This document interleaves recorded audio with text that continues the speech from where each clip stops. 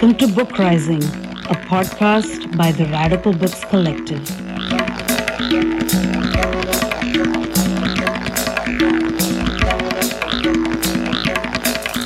Welcome to our Mehfil.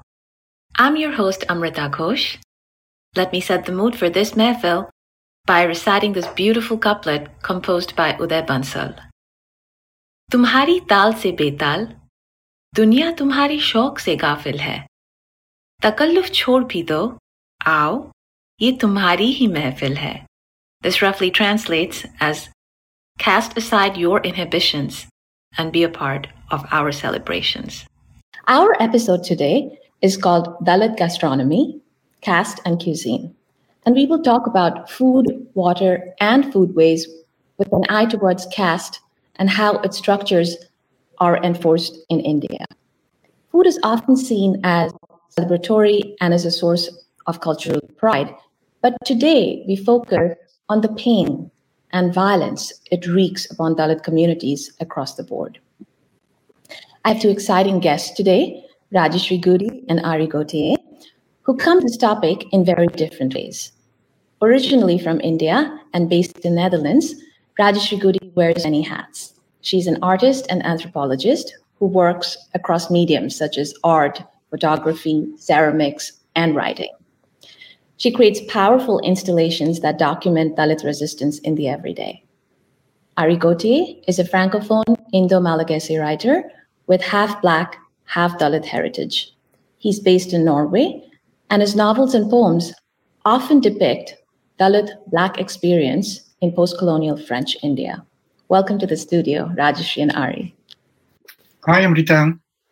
Hi. Oh, hi, nice to meet both of you. Nice to meet both of you too. So we all come to this episode with an awareness that the oppressive caste system in India is one of the most enduring, violent, and pervasive forms of apartheid and segregation. But many are less aware of the fact that food is an instrument for furthering this kind of violence and discrimination. Could you speak about this idea, perhaps even from personal experience, if you wish to share? Rajeshri, you first. Sure. Well, I guess food, I see food as a sort of instrument of power everywhere, not just in India. But I do think that the caste system has a very specific way of utilizing food, or broadly say food culture, to sort of keep the caste system itself alive. And this is present not only in writing, so say in ancient Hindu texts, where there will be certain rules according to, what you can eat, what you can't eat, but also who can you eat next to, and do you purify or pollute the other person if you're eating in the same space as them. All of these things sort of combine and build up to really sort of drive the caste system forward in a way, just by policing all of these everyday things. And I think food is quite an essential part of this control.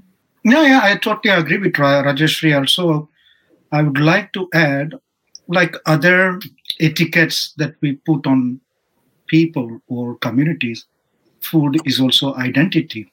Mm-hmm. And when food becomes identity, and that's where problem starts, because then who is eating what becomes what you eat.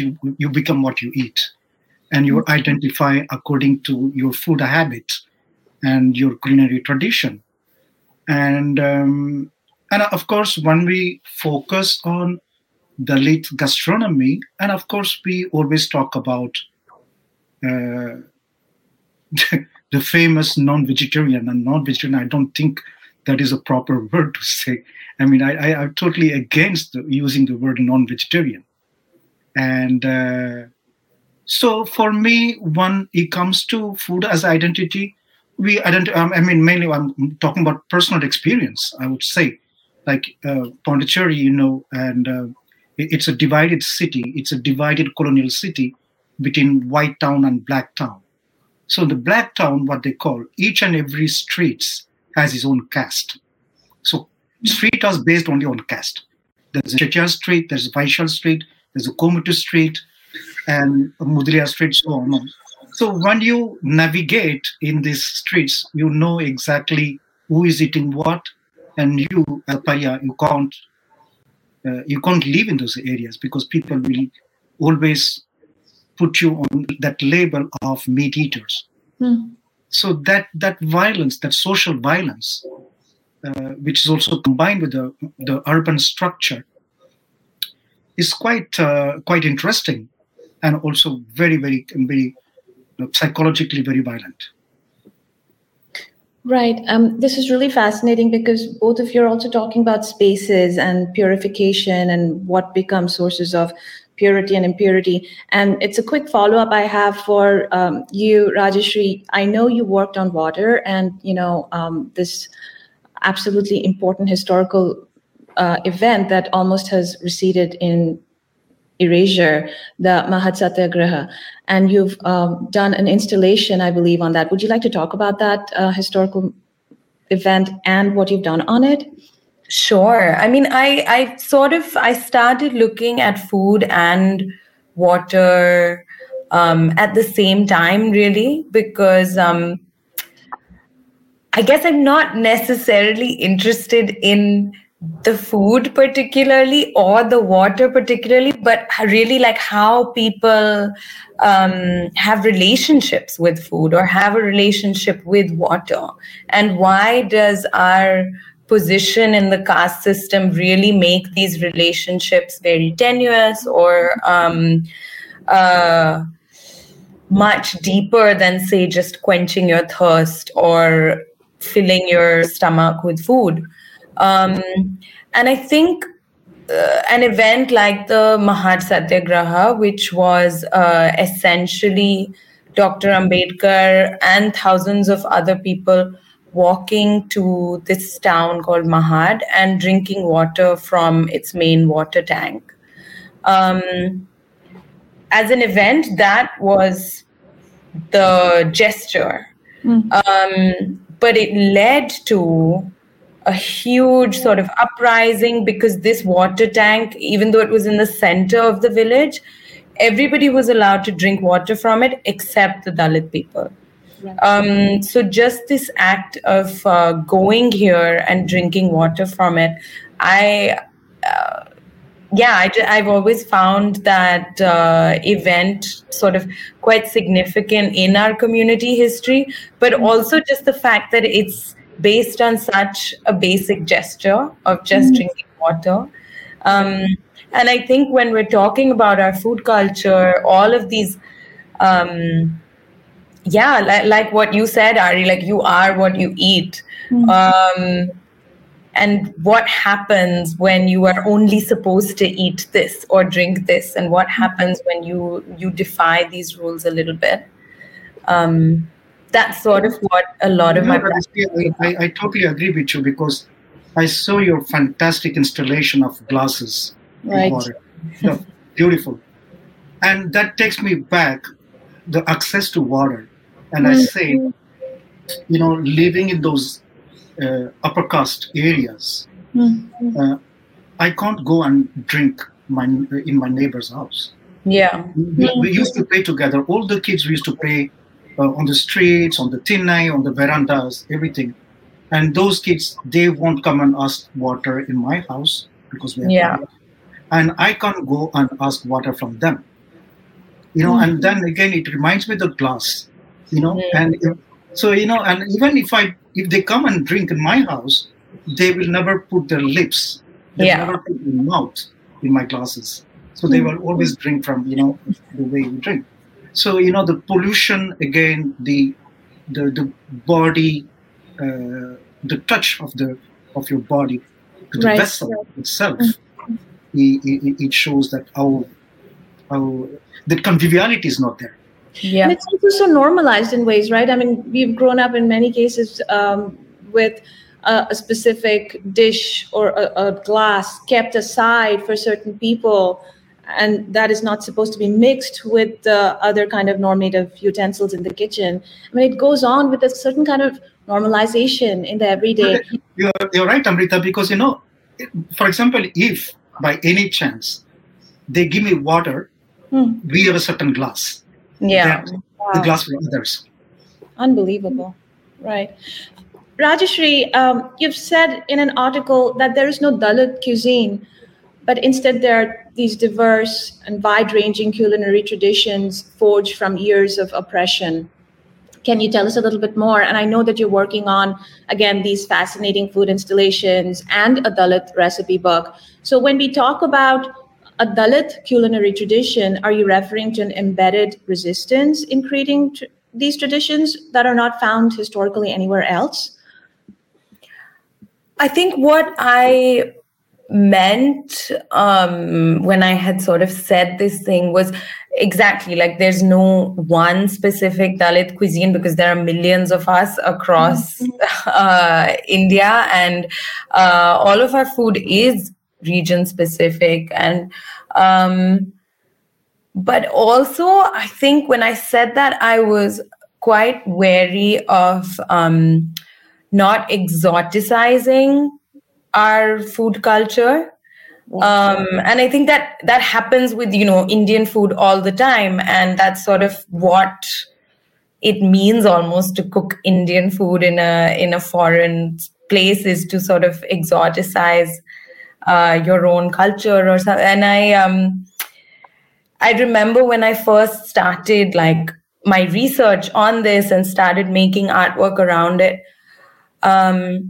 it was also a ploy to sort of get people to be more involved in figuring out sort of the nitty-gritties of caste with something as sort of palatable as talking about food.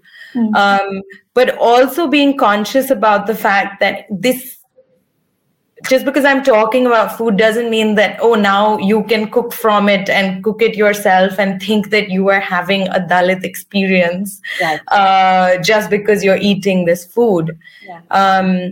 I was really sort of conscious of questioning these things, but also questioning like, what is Dalit food? So say you and I are, three of us are eating the same meal. The food is going to be the same, but I think each of our experiences of eating the food will be different. Right. And that will be based on our past memories, past experiences, our family experiences, even if we're all eating the same thing. And I think that's what I meant by sort of, there's no one Dalit cuisine or food. Right. I want to quickly follow up on that and then come back to Ari. But I was reading this interview by Shahu Patole where he discusses exactly what you're saying here, Rajeshri, that, he mentions Dalit food from the Mahar and the Mang communities in Marathwada villages in India. And how they're different from other Dalit cuisines in India. So there's not this one exotic type of Dalit food. And Patole says that these traditions and recipes are based on a region where what people can access. All of us talked about accessibility. Ari, you mentioned the access to what you had. And it changes from place to place. And yet Dalit food gets essentialized, and what you mentioned by exoticizing, getting associated with certain kinds of food choices, beef, for example. What do you both think of that? Well, of course, when we talk about Dalit or untouchable cuisine, it's always referred to the beef. We come back to the main dish, which is a what you call the cliche of Dalit cuisine is the beef, because people work with the carcass and everything. But and then again, it's what is interesting. The Dalit Hindus, they can eat beef. I'm talking, for example, I'm saying again, because we are talking about regions and places. For example, in Pondicherry, the Hindu Dalit will eat beef but never eat pork. But the Catholic Dalit will eat pork. Right. So that's what is fascinating. Then again, inside one community, because of religion, because of conversion, also you have access to another, again, forbidden or degradable food. Then comes again that prejudice. It's not anymore the beef eater, he also becomes a pork eater. So, it's quite interesting and fascinating. I'm sure as an anthropologist, Rajeshri can analyze or can see how that works. Yeah, I mean, my anthropology days are long behind me, but I mean, I can, with personal experience, like I'm from Maharashtra and my family is Buddhist, and most of our community, Dalit community there, is Buddhist, and we've completely sort of given up beef eating as a community a lot, and also meat eating like considerably, I would say. But that was also because of the Buddhist vows that we've taken. It does say not to sort of harm other beings.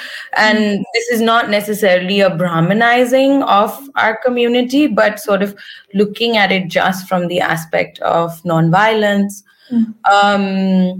So there are all of these very interesting aspects of our Dalit food culture now. And I think this essentializing happens mainly because we just don't have enough research now. Like, I remember when I was in the US and I was just reading about African American food culture, and I remember going to the libraries and just finding so many books on African American food culture. And we do have some in India, and it is growing. But I think there is scope for so much of study within this. And I think it's a main reason for that is access to literacy. Like, our communities only got access to literacy like much later than the rest of India. And that's also what I'm sort of interested in when I make these little recipe books, because it's really the act of writing that I'm interested in. We weren't able to write down our recipes for a number of reasons. One, we could not write. If you assume that you're going to have so many ingredients, you have to have a big functioning kitchen, you have to have all of these things. So a recipe book and also the documentation of our cuisine needs a lot of these basic things that we just haven't been allowed access to. And this is it's interesting that Rajeshri, sorry, Amrita. No, go on. Since we're talking about book, I studied that project. Last week, I got the approval of the investors that they're going to invest in my next project, which is writing a coffee table book about Pondicherry cuisine. So this is fascinating. This is beautiful, because I'm very, very excited, because I've been working on food as a culinary memory because of the change of the society, and mainly Pondicherry as a touristical destination. Destination, and there are more and more things coming up from outside. I'm not saying that there is a pure Pondicherry cuisine. No, I'm not saying. I'm not going the purity aspect of thing, but we're talking about memory. So as a child, as a Franco-Pondicherrian, what is my memory of the Pondicherry cuisine? That's what I'm right. And most of the cuisine, it's again because Franco-Pondicherrian, 90% of the Pondicherrian, Franco-Pondicherrian, who became French, are from the Paria community. I was going to ask you this about the Paria community specifically, Ari, and you've referred to yourself as a pariah. You're of mixed origin. You were born in Madagascar in Africa and lived in Pondicherry. And being half Black, you've certainly experienced the many shades of India's discrimination, right? And food is certainly something that you touch upon in your fiction. How do you write about caste and food in your fiction? Yeah, I don't write very explicitly saying this is Pariah food or Dalit food. But since my first book, Karnisukad Lakshmi, I already start to write about the Pondicherry cuisine and mainly about Dalit food. So this dog, the three-legged dog who pretend to want to be a guru, instead of eating sattvic food from the Sri Aurobindo ashram, is going to eat in a gourmet restaurant because he's also gourmet. Because we should talk about not the Dalit food as something very derogatory, but it's also the fine food, the gourmet food, the delicacy, the delicatesse. So, Karni Sakri Lakshmi already started to write about the food, and also it continues on the Thinnai. Thinnai, it's again there is a place where my the domestic Lourdes, she brings out food, and this Thinnai book it's happening in a fisherman area. It's a Dalit area, but the kind of food which is served is the most decadent food you can ever find. From Buddha till charcuterie, sausages and all kind of French Pondicherry delicacy. So everything is served with Vietnamese food. So, and then in 2021, my last book, Nocturne Pondicherry, I'm also talking about Dalit food and also the Muslim food. Because, again, that's also another aspect of we are trying to, portray as something taboo. So, I've been writing about, I'm very much interested in food and caste.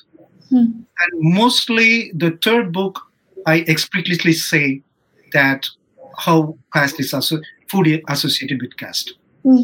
So this is very interesting. And, Rajeshri, you were mentioning that, we don't tend to think about the access to a recipe book, whose recipe books are, out there in a certain kind of dominant way. And how do we even think about writing down recipes, which also comes with a certain kind of power dynamics. And Ari, you just mentioned about this kind of food being considered derogatory or a decadent sort of trope. And people also tend to think about food and debate about authenticity, right? In India, we mentioned beef, which obviously has its own discourse of the complete anti-Brahmin food in that kind of discourse, right? And that Brahminical culture generates this discourse of purity. And when it comes to food and how to eat the food, which also Rajeshri mentioned. And I've spent many years in Sweden where blood pudding or blood sausages are this everyday children's food served in the school. Whereas this is considered something, not so great. And in many fancy restaurants, the most expensive restaurants we can think of, it is proudly served, things made out of blood or tripe, or thinking about whole grain bread, forage shrubbery, and so on. So how can we urgently combat these kinds of prejudices also?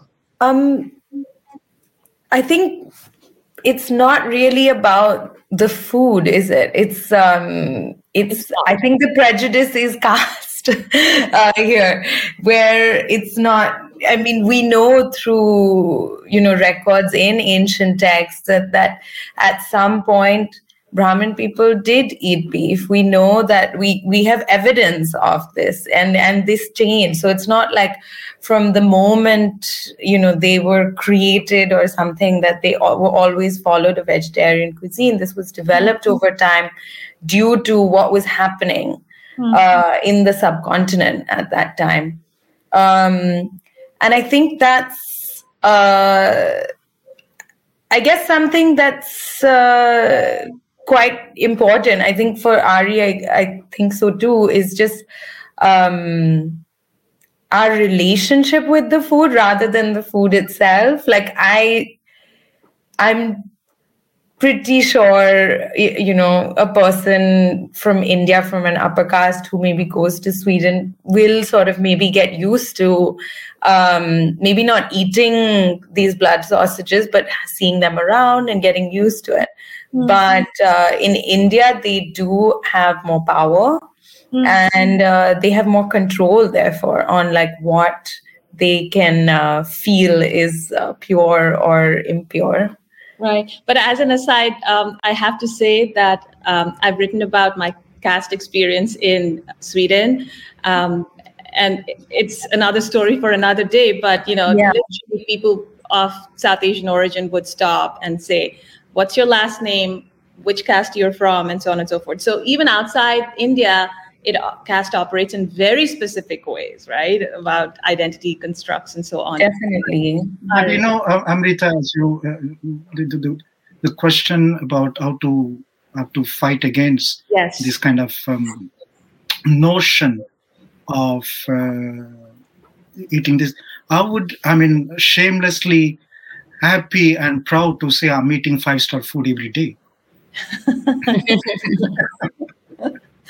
You see, be that Buddha blood pudding or tribes or intestines, whatever the 5 stars are rating with a higher price, I'm eating that every day. So, I can proudly say that, I'm eating gourmet food every day.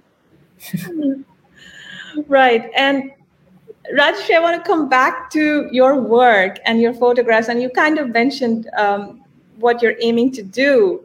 It's not just the food, but what the associations of the food are. And your exhibits on food often contain personal family photographs on eating and pictures on food and people literally eating, which we don't usually see so much. Why is it important to focus on these pictorial food memories? And how does this impact representation of Dalit people and food in very specific ways? I think the photographs go along with my interest in sort of Dalit memoirs and autobiographies as spaces for learning about many aspects of Dalit culture, including food. So a lot of my food research is through autobiographies, not necessarily through interviews or something. It's really about like what has somebody from my community already written, and where can how can I go through what's written and then pull out these aspects of food, and once I put it together, maybe it'll form something quite substantial. And so that's been an exercise. So every time I read a Dalit autobiography, I sort of mark bits where the writer's talking about food, and then I kind of convert it into a recipe. So that's how I sort of compile the recipes.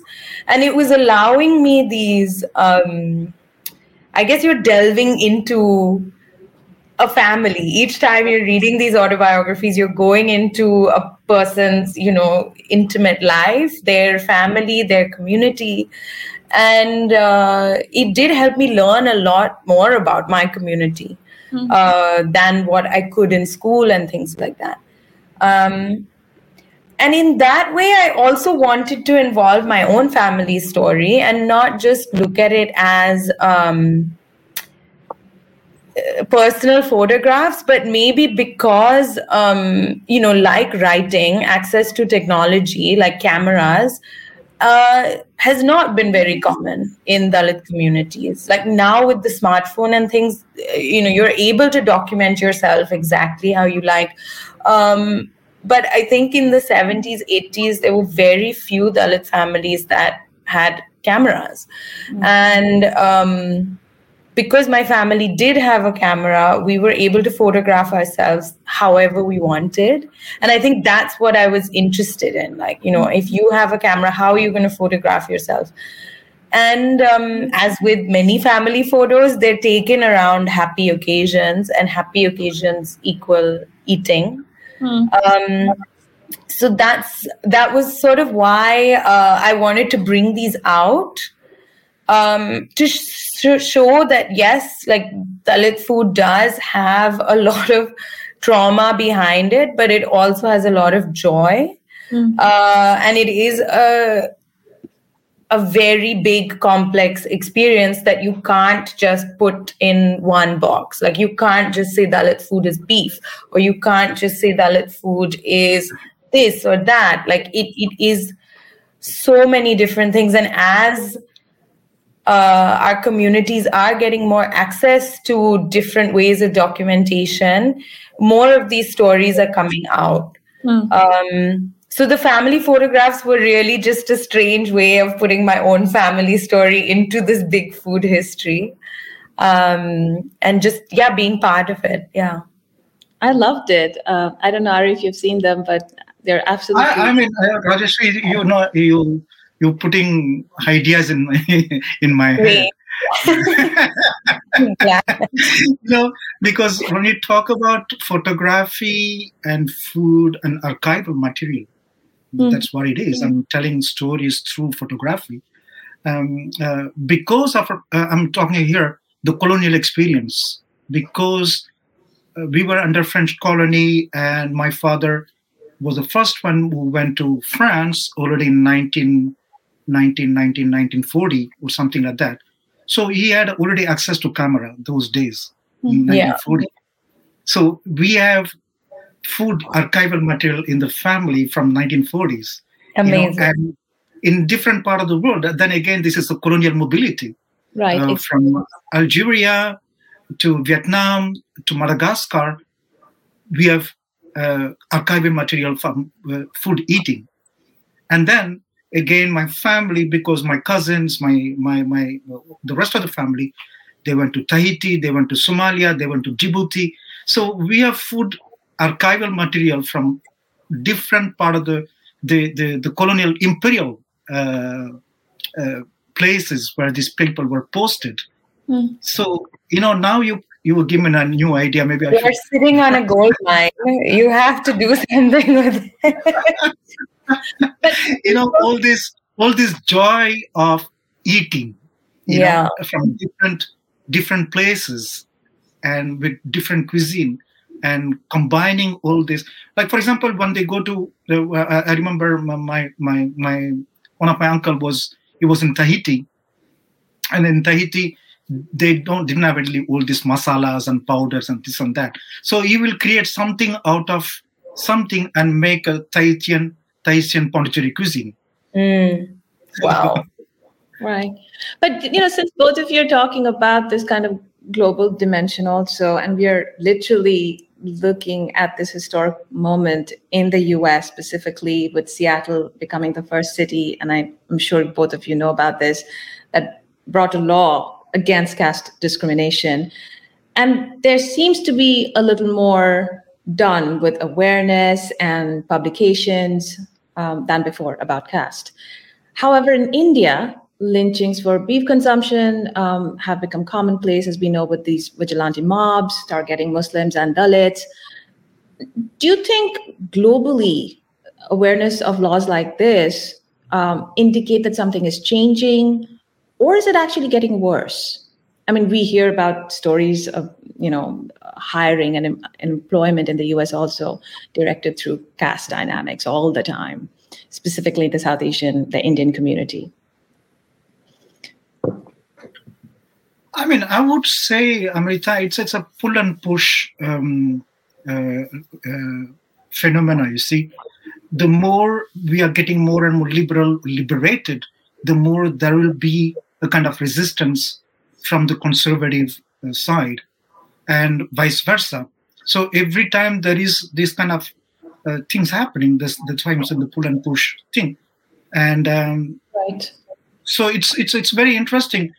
We can be happy that things are changing, but all the time, every time that we are happy, we should not forget there will be something which be against our happiness. So it's so that is, I was trying to find a quote, but I can't find the exact quote. I think, this push and pull, like you said, Ari, it's inevitable. but I think it was Ambedkar or one of Ambedkar's peers, but he quoted it, was that, if Indians go to other parts of the world, they're going to take caste with them. And it's inevitable that these things will happen. I don't know if it'll make that much of a difference in India, though. Like, I hope so. But it's a difficult question. Because we don't see a way out of this, right? Because it's tragic, but the specters are haunting us every day, and we don't. I think empowerment, of course. I mean, empowerment and also creating awareness will be the most benefit thing to do. And by creating awareness, you also create a sense of tolerance. To accept the other one for what he is. And again, we are talking about food as an identity. If I eat something different than you, and if by awareness you build up a tolerance that you also accept for what I am. True. I'm also thinking the concept of tolerance is a bit tricky because it kind of has a certain kind of hierarchization, and I'm not very sure that the other is completely negated. The space of otherness is still there. I don't know if I can articulate it properly, but tolerance itself is a sort of a complicated, layered notion. But I agree with you. I mean, this is completely happening with the push and the pull, right? And I also don't know the answer to that. But I want to gear us to talking about what Rajeshri you mentioned before in terms of the kitchen and the access to what Aryu mentioned, the ingredients, the masalas, and access to food itself and certain kinds of food. And any kind of conversation on food is automatically sort of bringing us notions of gender and women's roles in the kitchen, their oppression in the domestic spheres. Would this also apply in the case of Dalit food cultures? Yeah, definitely. I mean, I think we can't really speak about caste without gender either. And Ambedkar wrote a lot on sort of the formation of castes having to do a lot with gender. And it does go hand in hand. But in terms of domestic spaces and domestic lives, it's quite difficult because yes, I do think Dalit women suffer in different ways and probably more than Dalit men. But in relation to an upper caste woman or, I think gender, especially in India, can't be seen without the caste angle either. And these food histories it is more complicated just because you don't have like the same access. So if, typically a Dalit family would not be able to even own land.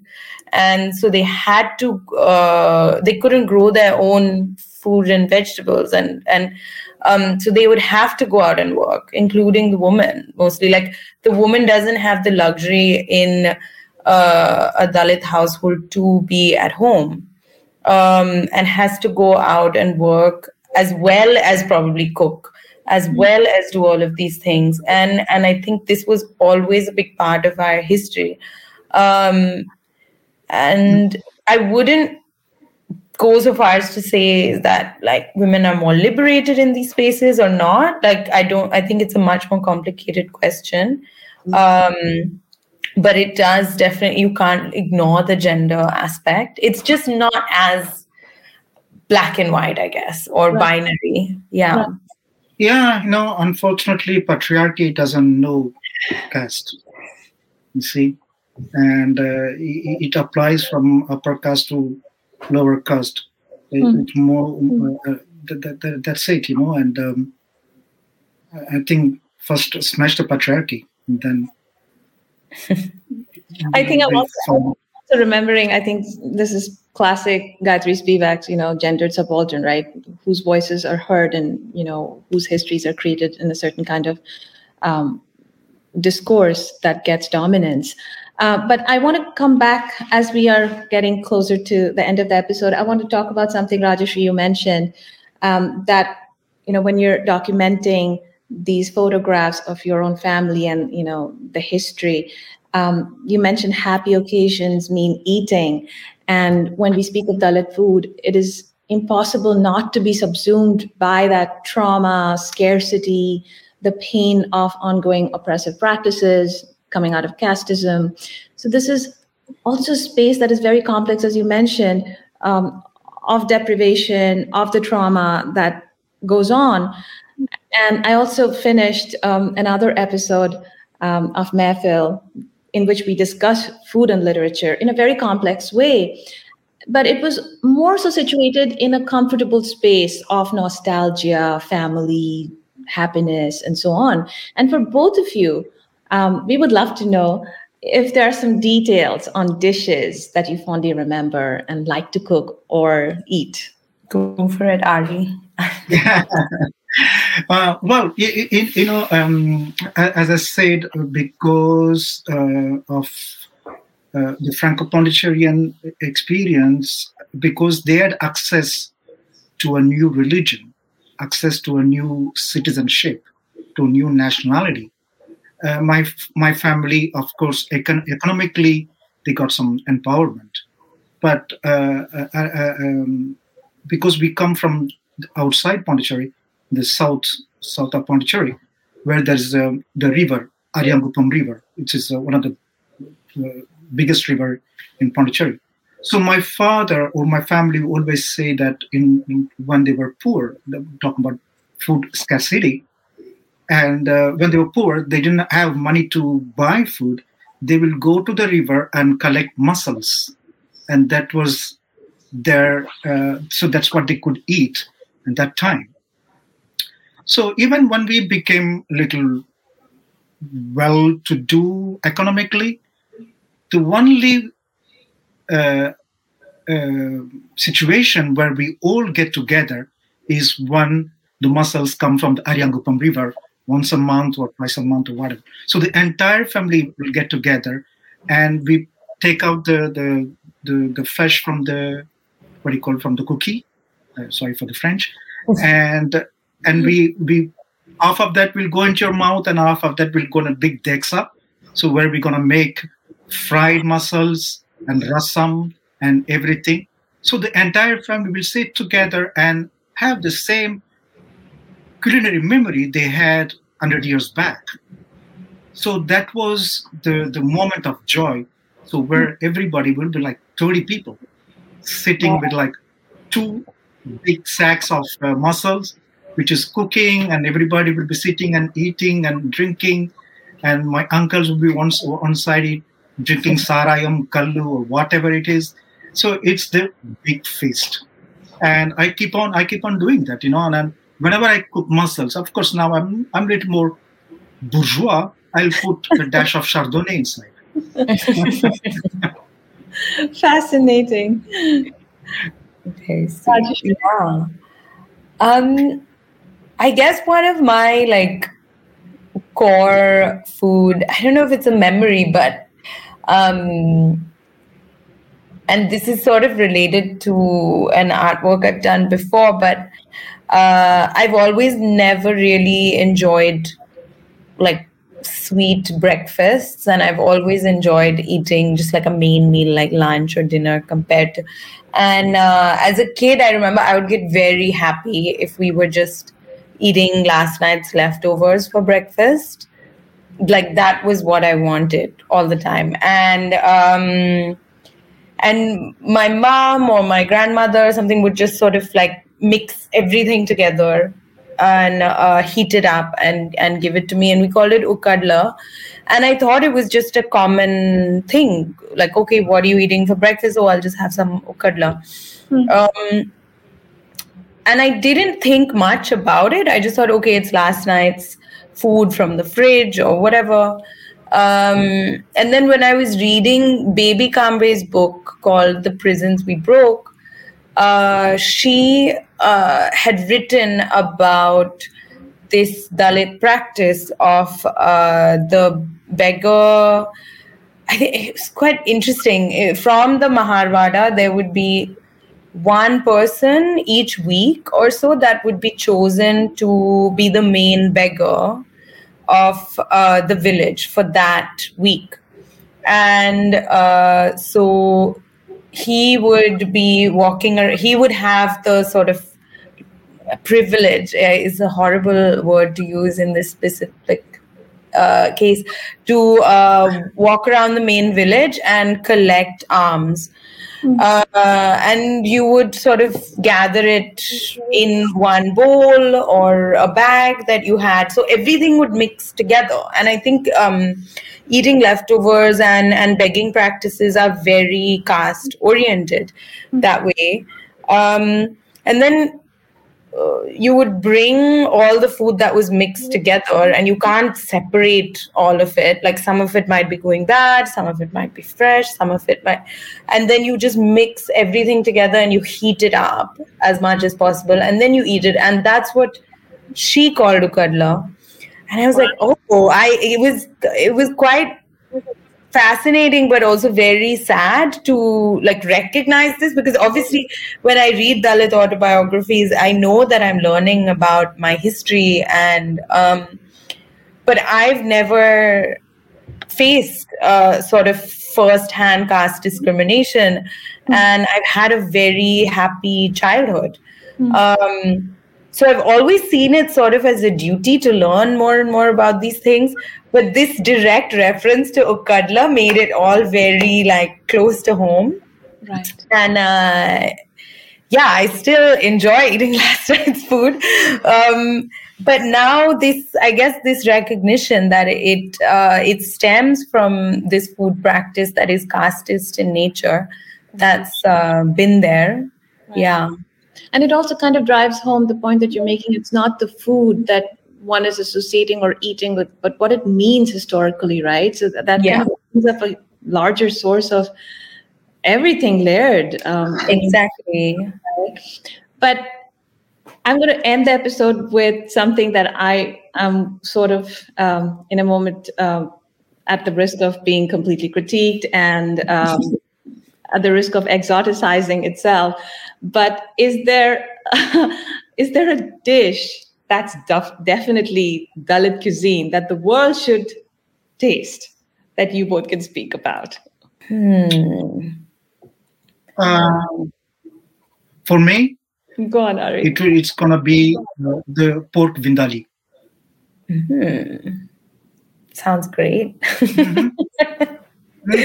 Can you explain to us why you said that and what is that? Pork vindali, of course, vindali it is come from. It's a very Pondicherry dish, but there is also in Goa. There is also in Mangalore, where the European came, but it comes mostly from Portugal. It's made vindai. It's wine, vinegar, and garlic. And so there is pork vindalu in Goa. The same thing in Mangalore. And in Pondicherry, we call it pork vindali. For me, that is the ultimate killer. Nice. Rajeshri? I would say, I like it, but I don't like sweet things that much. But guravni is quite special, which is what you have with puran poi. And puran poi are like stuffed jaggery chapatis. And guravni is actually also something I learned quite recently, because I thought we just had guravni with the puran poi, but it's like watered down milk with spices. So you dip the puran poi in it. Now, an upper caste or Brahmin person would normally just have puran poi with milk because they can afford to.